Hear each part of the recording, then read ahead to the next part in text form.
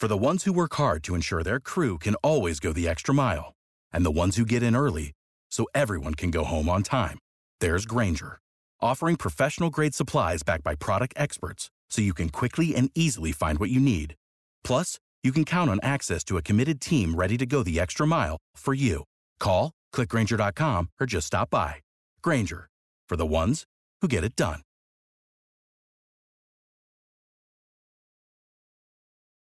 When you need mealtime inspiration, it's worth shopping Kroger, where you'll find over 30,000 mouth-watering choices that excite your inner foodie. And no matter what tasty choice you make, you'll enjoy our everyday low prices, plus extra ways to save, like digital coupons worth over $600 each week. You can also save up to $1 off per gallon at the pump with fuel points. More savings and more inspiring flavors make shopping Kroger worth it every time. Kroger, fresh for everyone. Fuel restrictions apply.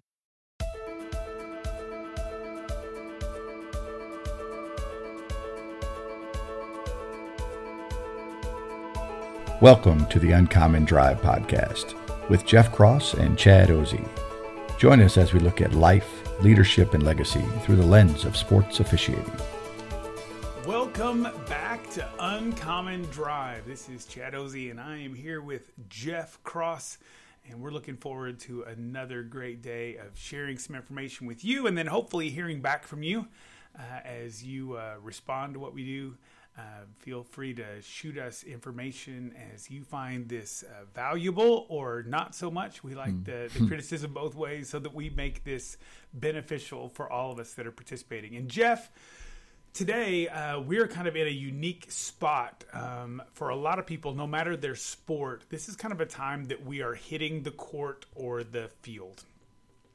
For our baseball umpires that are out there, this is fall baseball season for college baseball, and so a lot of guys are going to go out for the first time in a few weeks, and they're going to hit the field again, and they're going to have those inter squad World Series games and things like that. And then for those of us in the college women's basketball game, we're specifically hitting practices and scrimmages and moving into preseason games and all of that. And so the question is, how do we prep for the next season, whether that's the short season of fall baseball or it's the grind that's getting ready to happen with the full college basketball season.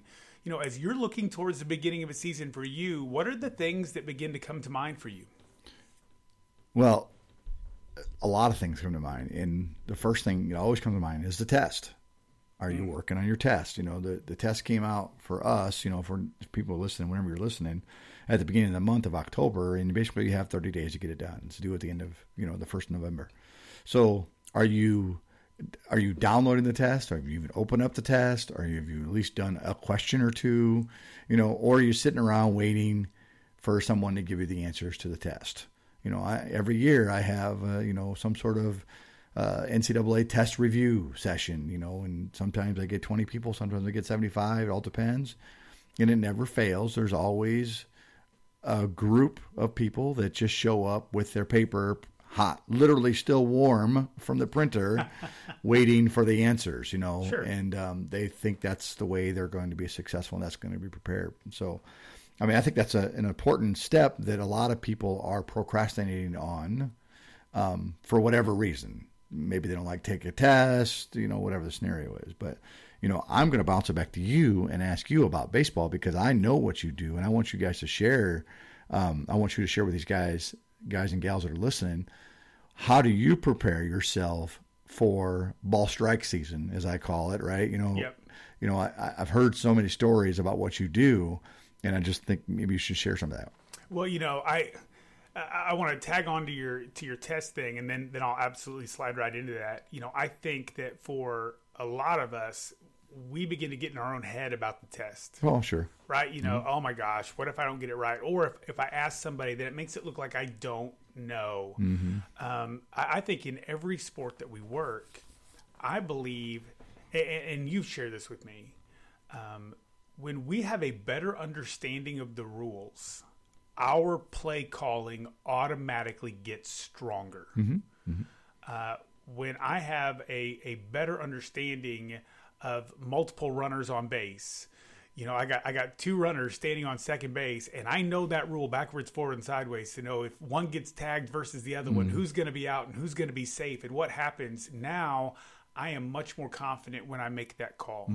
On the basketball court, when I know the definition of a travel, you know, not just something that looks like one or might be, but when I know the definition of a travel, all of a sudden I get better at calling travels. When I know the definition of legal guarding position, I now become a much better play caller. And so I think that the test is something that we should get excited about every year, because we know these are things that people want us to know to be able to make those calls. Right. And you know, I'm going to piggyback on your piggyback. The test, people get, as they say, you know, kind of in their own way or in their own head about it. And they're so anxious about getting 100 when really the test should be for us to get a better knowledge of the rules. Sure. That's why we only have to get 85 to pass, 85% to pass. Well, that way the few that you miss, you're going to go out and figure out which ones you missed and get a better understanding for that rule, a better understanding for that question. And if you wouldn't have looked up any of the answers, you would only got a 75% instead of 85. So you just improved your rules knowledge by 10 questions or 10% without even realizing it. So I think we need to, you know, unhook the thought process that I have to get 100. Yes, it's nice to be able to walk around and go, yep, 100 on the test, 100 on the test. But do you know the rules any better? No, I just got 100. So just because I get 100 on a test doesn't mean I can go out and play call and get things right, because I have no comprehension or no understanding of how the rule actually works. I just know that I can read it, find the answer, here's the answer. But can I recall it? So I think that's where, you know, I wish I'll have to look it up when I'll find it on my phone. But somebody had sent me a text about a question, you know, a concern about one of the questions. And I said the goal should not be whether you get the question right. The goal should be, can you explain this rule to a coach when it comes up? That should be the goal, more about did I get 100 or not. And not only explain it, but explain it quickly. Yeah. Mm-hmm. Right. Because that conversation at sideline's pretty quick. Recall it quickly, man, right now. Yeah. Mm-hmm. You know, you asked about my prep for baseball, especially when it comes to balls and strikes. I think this applies to every sport that we work. I think if we are waiting to get on the field or the court before we have prepped our eyes, I think we are doing a disservice to ourselves and a disservice to the game. When I'm in the off season for baseball, I have a couple local colleges that I'll go in with because they're doing work all year round. Mm-hmm. Mm-hmm. And I'll go in while they're throwing bullpens, which is just a pitcher on an indoor mound, throw into a catcher, and they may have some equipment set up to measure their spin rates and velocity and all that kind of stuff. And I just go in, I ask the coach, hey, can I go get behind your catcher and just call balls and strikes? And sometimes they don't want their pitcher knowing if it was a ball or strike because they're working on something else. So they say, yeah, fine, just do it to yourself, right? Don't tell them, hey, no problem. There's other times they want them to know because they're going to do simulated innings right. or whatever, right? And so I'll put on all my gear and I'll go and I'll get down behind that catcher and I will call balls and strikes. There are some years that, especially over the winter months, you know, in between the fall college season and the spring season, I'll call upwards of 12,000, 14,000 pitches in the off season. And all I'm doing is just training my eyes over and over and over again. I do the exact same thing in basketball. There's no way I am stepping onto a college court to work even a practice or a scrimmage without me having already been on a court, getting my eyes ready.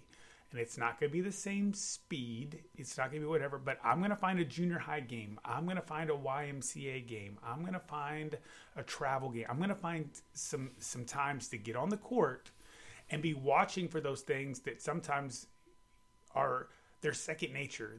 They're muscle memory during the season, but out of the season they're not. You know, do I have a lane violation on a free throw? You know, am I watching that kid go up for a three-pointer and making sure that those feet leave from behind the line? And am I watching that player all the way back down to the ground and the defender and all those things? I think it's really important for us to have our eyes prepped for the season. Yeah, I call it eye speed. Sure. We have to work on our eye speed, and whether you want to call it muscle memory, whatever this. If you're looking at pitches, you got to work on your eye speed to follow that, 12-6 curveball. Yeah. You got to work on that, that sinker that drops down at the last second. You got to have good eye speed for that.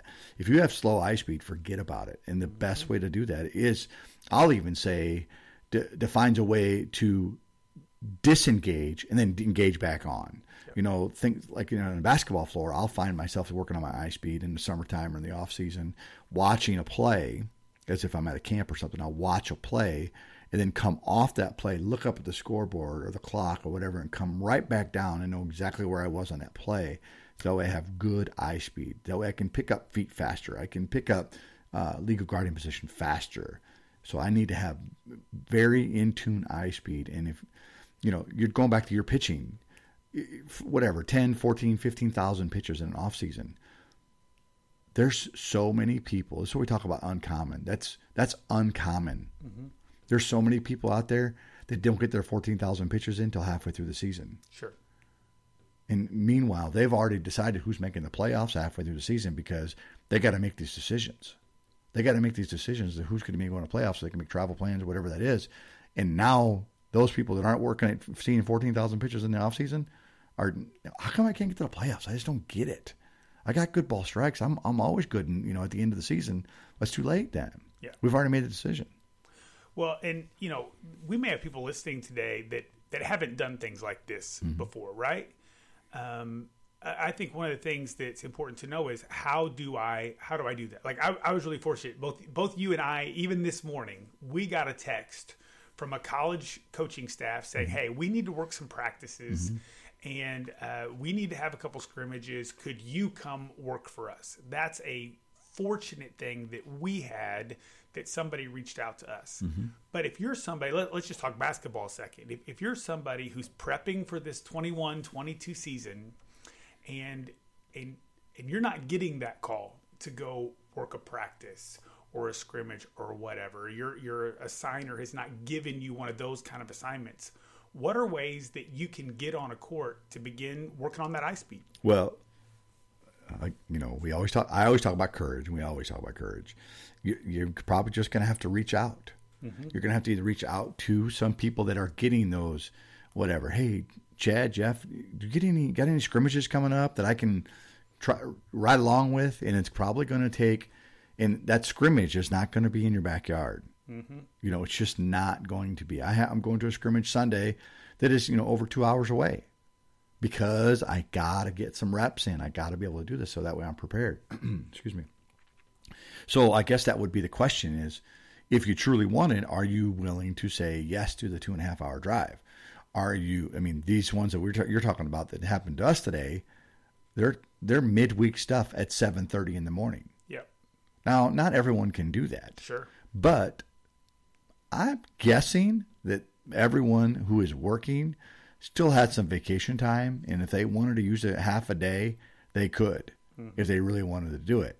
But instead, they're waiting for these cherry picking, what do they call that, low-hanging fruit to get to be able to be better. And so if no low-hanging fruit comes their way, it's not my fault I didn't get better. I just not the game. So I think we got to reach out to other officials. Hey, I'm in search of scrimmages, plays, pitches.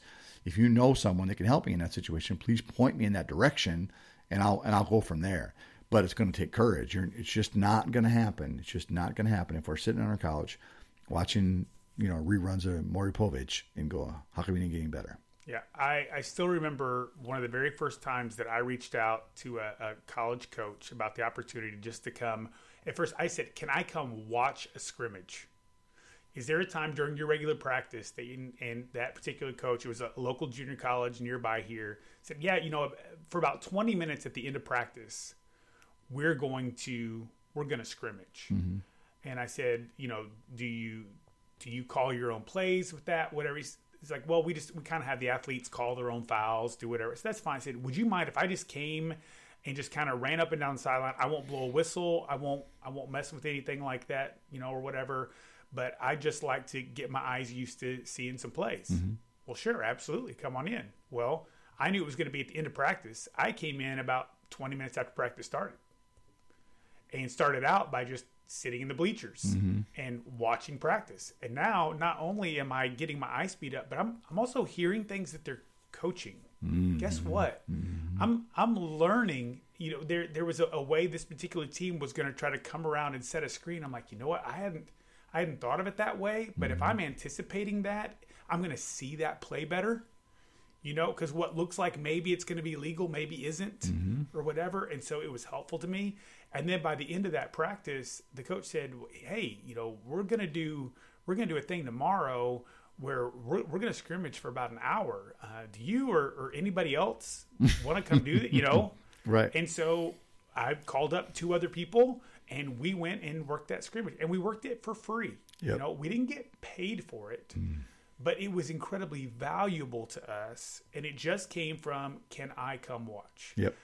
Again, you know, we have not because we asked not. If that coach had said no, we really don't want anybody in while we're practicing, then I would have been no worse off. But I'm telling you, I have yet to approach a coach like that hasn't been willing to make a time that could. In fact, they love it when they see us trying to get better. Yep, and that's the thing. You know, we've proven to this coach, hey, we are actually working on our skill, our craft.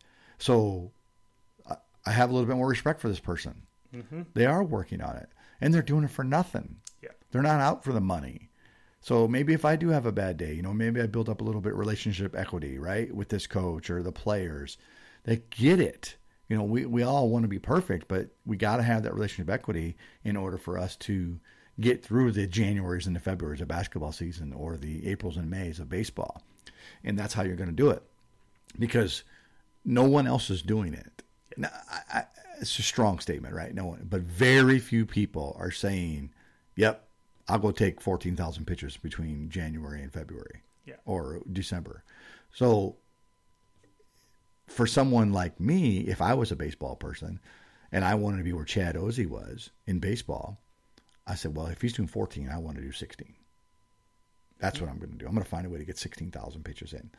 And that's where we spend so much time and energy sitting back just wondering, why can't I get it? Why am I not successful? And if you really just look what other people are doing, and it's just nothing close to what you're doing, and that's why. But we can't, we have a hard time, at least I believe, we have a hard time being totally honest with ourselves. We find those little things around us that gives us the excuses instead of, you know, my guess is, if I know you the way I think I know you, you're in the middle of a series in May, close to the end of the season, and you have a tough day behind the plate, you're going to, you know what, I need to take 20,000 next spring or next winter. Sure. And, you know, and there are people out there that don't have to do what I do. Sure.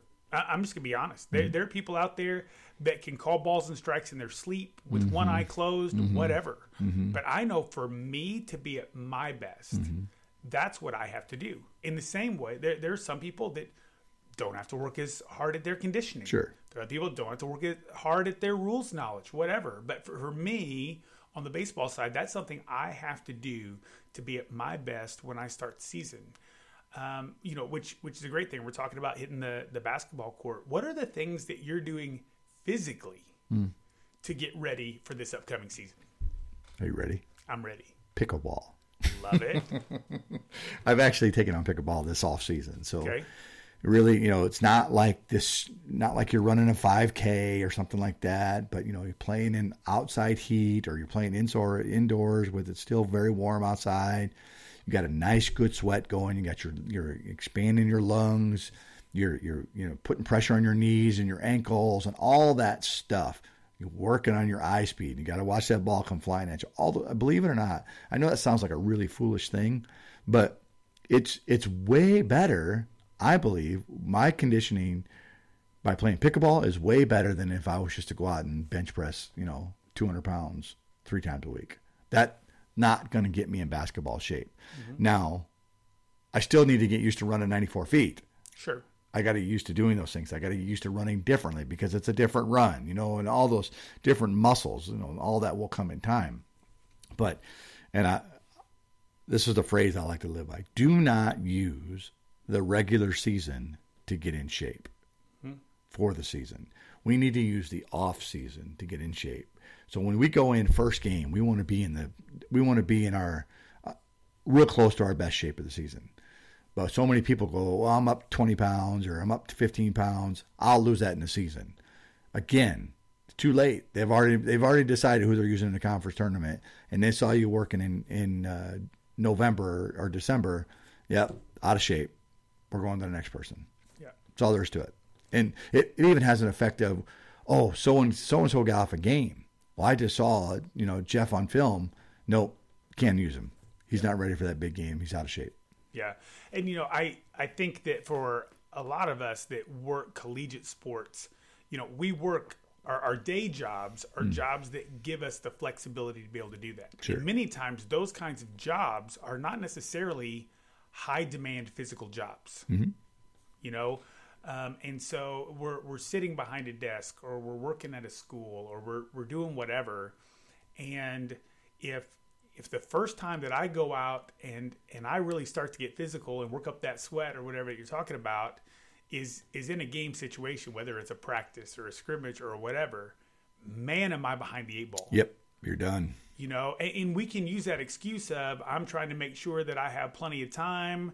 I'm trying to make sure that I'm saving the time that I need at work for later in the season or whatever. But if it's about getting ready for my season, I need to stay on top of that.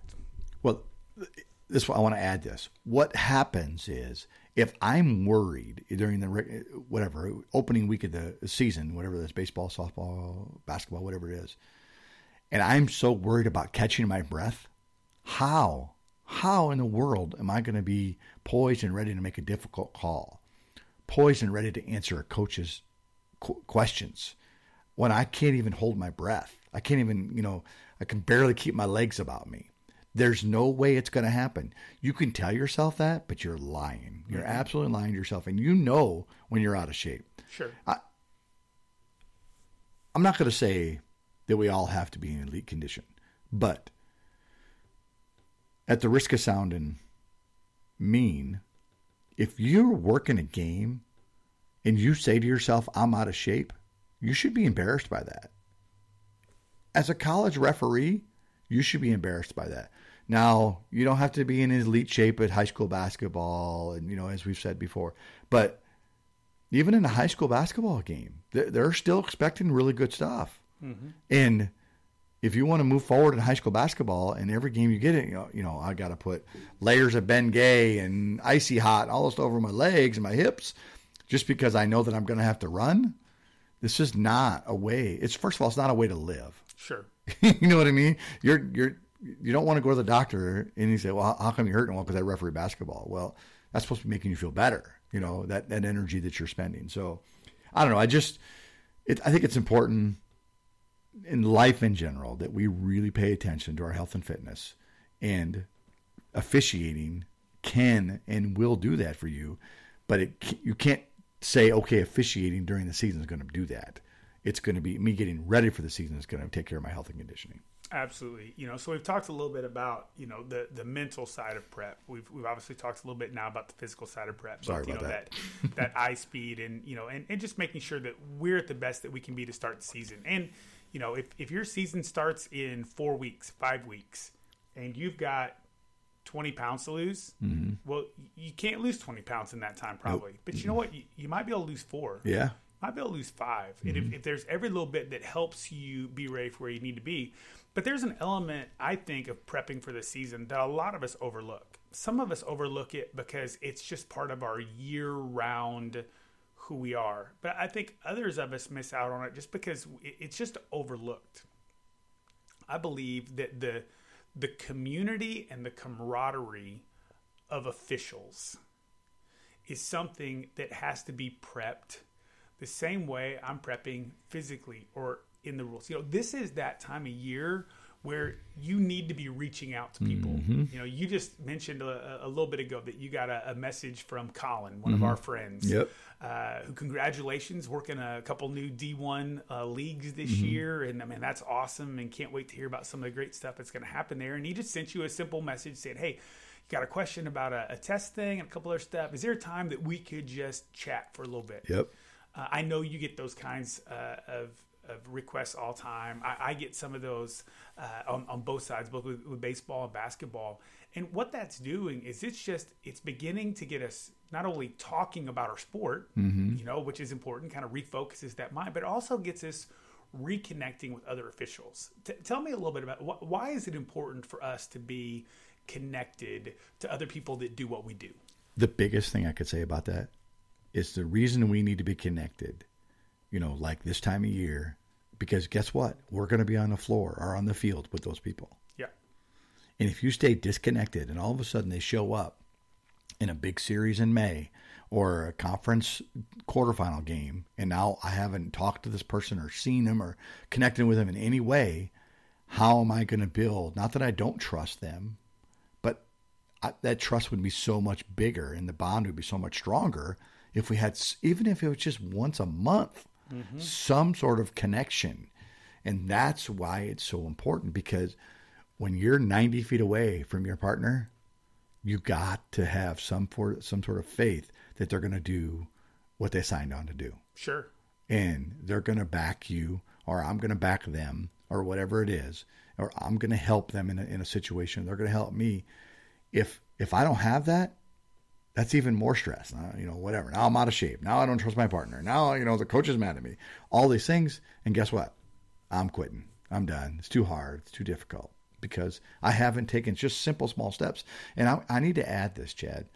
You know, everyone does work. And a lot of people have jobs that they're pretty sedentary and throughout the whole. Then go play pickleball at 7:30 at night then. Why do you have to stay in and watch reruns of, you know, Chicago PD or Chicago Med or whatever that is? You know, let it go and go play for an hour or go to the gym or go do whatever you're doing. You know, you're going into baseball practice. I'm guessing these pitches that you're seeing are not at hey, I'm only available from 5 to 6. Yep. That coach can say, listen, well, we're throwing from 2 to 3. Yep. That's all there is to it. If you can make it, great. If you can't, I don't know what to tell you. This is when we're throwing. So you find a way to make that happen. And we're just too busy. Oh, I'm going to bed. Yep. It's not that important to me. And then next thing you know, you blink your eyes, snap your fingers, and you are knee deep in the middle of the season, getting email clips, getting coaches mad at you, and you know your partners don't like what you're saying or how you're calling things because you didn't want to do anything. You want to go to sleep at 7:30 or didn't want to just eat popcorn. So, well, you know, and I think it's really important that we connect when it's not a high stress moment.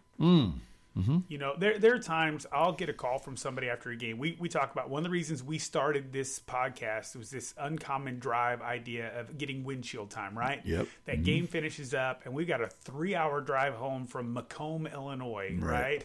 And there's no good you're way underselling to get there. it. It's more like 4. But okay, but you know what I'm saying. Yeah. Where there's no good way to get there, and it's crazy little 2-lane roads with turns everywhere. And if you're a little tired, that's a dangerous place to drive. So all of a sudden, you get on the phone with somebody, and it's dual purpose. You're connecting with somebody. It's also keeping you alert while you're driving home, right? Yep. Let's be honest. That's why we do that sometimes. Yep. And sometimes that call comes after a really tough game where we blew something, or there's a coach that was real mad, or we had to disqualify somebody. Something doesn't feel right, you know? But if that's the only time I'm ever reaching out to somebody, that seems like a very poor relationship. You know, hey, I need to use you right now to help me get through this. Right.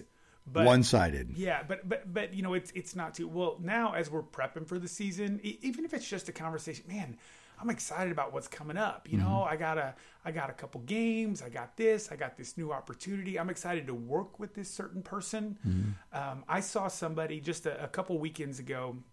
I was down in Springfield, Illinois at a baseball umpire camp where we were looking at hiring some people and evaluating, and it's kind of fun because on the baseball side I get to do the clinician thing. On the basketball side I'm the camper guy, so I kind of see both sides of it. And there was a guy who was there at that camp, and he's been doing this for a long time.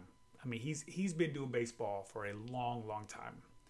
And he would tell you by his own admission, not the best umpire that's ever been out there. Sure, not the worst. He's right smack dab somewhere in the middle, right? And he knows the levels that he works, and and the coaches love him and all that kind of thing. And the moment I saw him, I got the biggest smile on my face. And I went up and I gave him a great big hug, and I said, man, it is so good to see you. Every time I see you on a field, it makes me want to smile. Mm-hmm. Why? Because there's a relationship there. There's a connection there. And you know what? We could go into a game and one of us could have an absolute horrible game. We're going to walk off that field knowing that we're taking care of each other because we built relationship ahead of time. Mm-hmm. Same thing happens with basketball. Same thing happens with football or soccer or any sport that you may be working at any level. And I think not only do we need to be looking at this as collegiate officials, but I think this is a big piece that high school and junior high officials miss out on. Yep. Sometimes because they're working with the same crew all year. You know, those of you that work a same crew of 3 for all your high school games, I know that there are tons of positives about that because you're used to each other and all that kind of thing. But yet it's also then super narrowing your circle, you know? But reach out to people. If you've got local high school association meetings that are getting ready to start, man, plug into those. Even if you're not going to work a high school game all season, if you're a college official, go there and look at how you can give to that organization rather than just get. If you're brand new to officiating, find one, plug in, find a way to begin to cultivate those relationships. I want to say, you know, those people, those high school officials, they got the same crew, right? This is our crew, right? It's what we do. And many positives, but I'm also going to say there's many negatives. You got to figure out, does the negative outweigh the positive? Sure. You know, all adverse effects. Maybe it's got a few more adverse effects than you were planning on. And this is the big one that I think people tend to lose track of. If you work with the same 3 people, and then all of a sudden, one day, your 9-to-5 job calls you in the office and says, guess what? We're transferring you. Where? Oh, to a different part of the state. Or maybe even another state. Mm-hmm. And it never fails when I hear from those people. They go, yeah, I'm just not going to take up officiating once I move because I don't want to go through trying to learn, you know, find a new crew, and I don't want to go through all that. But if you work with a different person every night, your relationship capital has gotten so much bigger. And then now you get transferred to a different part of the state, and you got an acquaintance somewhere. Say, hey, do you know one in the southern part of the state? Yeah, I do. Can you connect me with them? Yep, we do. And now you're working right away. It's so much easier to do. When we narrow that field of football of 5, basketball of 2 or 3, or whatever that is, that's what it is. You're just stuck there, and you wonder why you can't move out of that small town. Yep. You know, I graduated from a small town, very, very small town. I don't know the population, but I still know lots of my classmates that still live in that same area. Sure. Not that they aren't having a great life and not that things aren't going good for them, but the relationship capital is so small compared to maybe a guy like me who actually said, I'm going to move away. I'm going to expand what's happening. And, you know, found someone that didn't even go to my school to marry, you know, found a job that no one else at my school was working at. So I think there's some real big benefits by expanding your horizons there and building on that relationship capital. Well, as we wrap this today, Jeff, I wanted you to a couple quick questions for you, and let's talk specific about basketball here for a second, because we're, like I said, we got people that this week are going to be working practices, scrimmages, whatever. Let's say there's somebody out here who's going to work their very first college practice, right? That's something we don't typically do as an official. Talk that official through the kind of things they might expect, and maybe the things that they should do, and maybe the things they shouldn't do while they're in an environment like that. Yeah, that's a good question. And I'm going to give you a few things, right? When you go into a college practice for the first time, do not, under no circumstances, start setting your limitations like, hey, listen, I got to leave by 5. Mm-hmm. Because a college practice is way different than any other practice. It's going to be very structured, and they're going to be done when they're done. Yep. And if they need you to stay 5 more minutes or 15 more minutes or 30 more minutes, then you stay. And then if you don't like that factor, then you don't take those practices anymore. Sure. But the last thing you should do, because I think you will muffle your career, at least with that coach and with that kind of mindset, is, hey, listen, I'm only here till 5. I'm going to practice. I'm going to run your practice from 3 to 5. After 5 o'clock comes, I'm done. Yep. I'm leaving. I think that's a big, big mistake. Another thing is just be quiet and listen. Listen to how the coach is. Maybe the coach is in a bad mood because half the team was late to practice yesterday, so he or she's in a bad mood. Now's not the time to joke. Now's not the time to do those things. Coaches in general are very much, they're controlling type people. They're the ones in control. They're the one who's made the agenda. This is the practice they want to do. So you start throwing kinks into them, like, hey coach, how's it going? Or they don't need to hear from you. They'll come talk to you when they're ready to talk to you. So I think those are a couple things that you don't want to do. Things that you do want to do early. Be there early. Be there early and put that coaches, even though that coach may not even be in the gym, someone is going to be there that coach can talk to and go, yeah, the officials are here. Don't worry about it. Yep. We're fine. Don't worry about that. So that'd be one less thing you got to worry about. I think the other thing is, if you're in a practice situation, I think it's time for you to practice. Let's practice a new mechanic. Let's practice a new positioning on the floor. Even if some sort of, play comes up, let's practice discussing it with my crew. They take a water break. I want to discuss that play. Maybe write down a few little notes, those kind of things. And last thing I'll say is, I think most any college practice, it's going to be filmed in some way, shape, or form. So you can get a copy of it. Yep. You can evaluate yourself. And I'd add a couple things to that. One, if you're going to be there working, you're typically not going to be there working on your own. It's at least going to be a crew of 3. I've worked practices and scrimmages with 5 and 6 officials, and we would rotate in and out and all get reps. But there are going to be times during that practice that you're not working. There's going to be times they're working on a drill. They're doing something else. They're just meeting in the center of the court, and you're standing over on the corner. I would say during those moments, be productive during those moments. Maybe it's you're grabbing that official next to you and saying, hey, this thing that we just saw, tell me how that plays in, when it comes game time. Maybe they're doing something. I was at a practice last year where they literally had girls crashing into like tackling dummies, right? And what they were doing is they were just trying to teach them to be strong going into the paint. But we began to talk from the side, man, what's that potentially going to lead to? Is this the kind of something we want to look at come to the season where they're going to be really coming in hard, rough? And if that's a dish right before that happens, well, now we got a pass and crash kind of situation or something. So, those are things that we can absolutely do. The other thing is, even at small colleges, there are typically multiple coaches at that practice. Sure. Yep.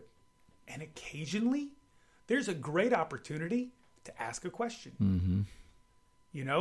I remember being at a practice 2 years ago. There was something that they were teaching their athletes, and I didn't totally understand what it was. And so there was one of the assistant coaches, was a grad assistant that was next to me. So they weren't actively teaching. I wouldn't pull anybody away from anything, but just while they're standing there observing, I just asked the question.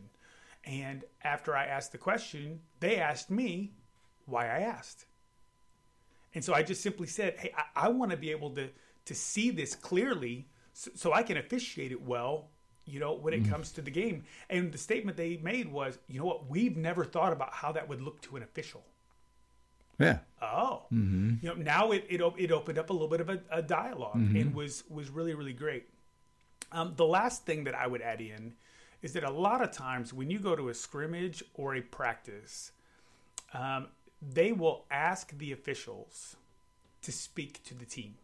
Yep. Okay, it might be about new rules, or it might be about points of emphasis for the year or whatever. Yep. Can I tell you, if you're new, that is the perfect time to shut up. I love it. It is the perfect time to shut up. And here's why. One, there's going to be somebody working that practice that has connection and relationship with that coaching staff. Yep. let them be the one that leads out. Now, they may make it a crew thing. Yeah. They may turn to you and say, hey, on this point of emphasis we've got, what kind of things are you going to be looking for this year, whatever.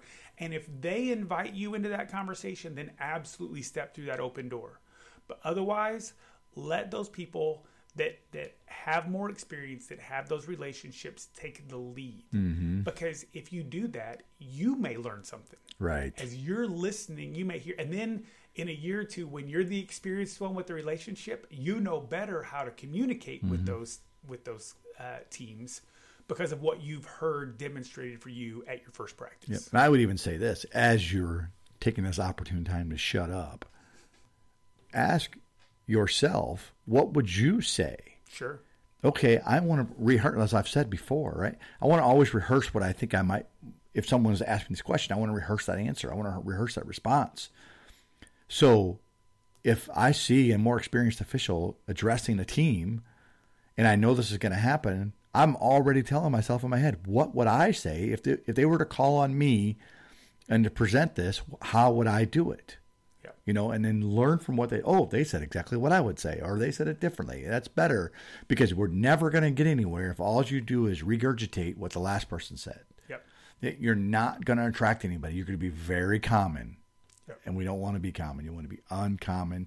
And that's why you have to find a way for you to use your communication skills in a way to utilize the communication skills that you've been given in a better way. Yeah. So as we recap today, first of all, there is that mental side of our preparation.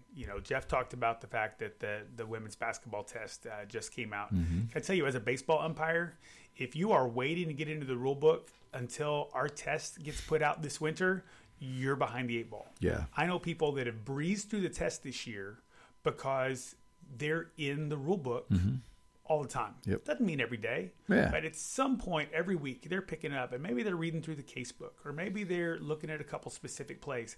But make sure that is something that you are doing as part of your prep, no matter what time of year it is. Mm-hmm. We talked about the physical side of it, both in active participation with the sport, as well as just making sure our bodies are ready to go.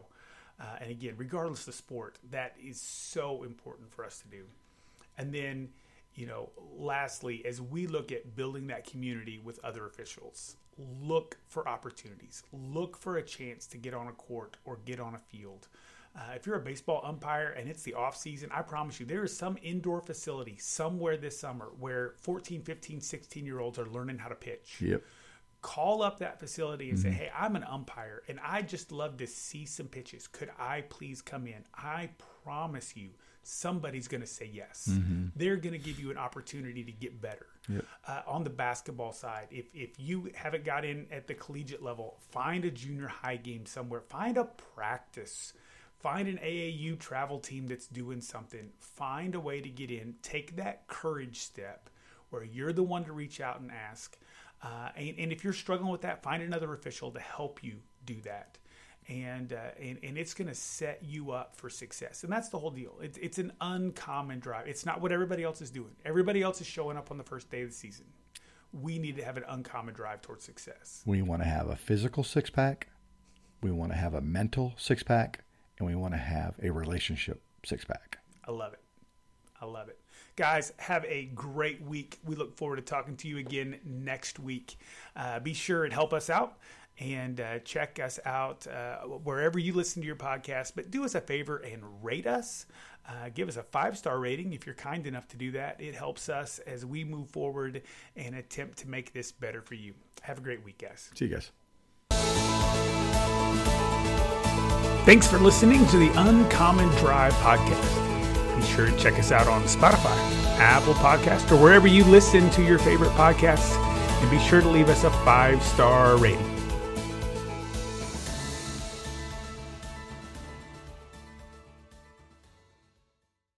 You know how to book flights and hotels. All you're missing is a tool to plan the travel experiences you'll have once you arrive. That's why you need Viator. Book guided tours, excursions, and more in one place. There are over 300,000 travel experiences to choose from, so you can find something for everyone. And Viator offers free cancellation and 24/7 customer support for worry-free travel. Download the Viator app now and use code Viator10 for 10% off your first booking in the app. Find travel experiences for you. Do more with Viator.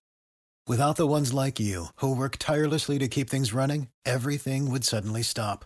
Hospitals, factories, schools, and power plants, they all depend on you. No matter the weather, emergency, or time of day, you're the ones who get it done. At Grainger, we're here for you with professional-grade industrial supplies. Count on real-time product availability and fast delivery. Call, click Grainger.com, or just stop by. Grainger, for the ones who get it done.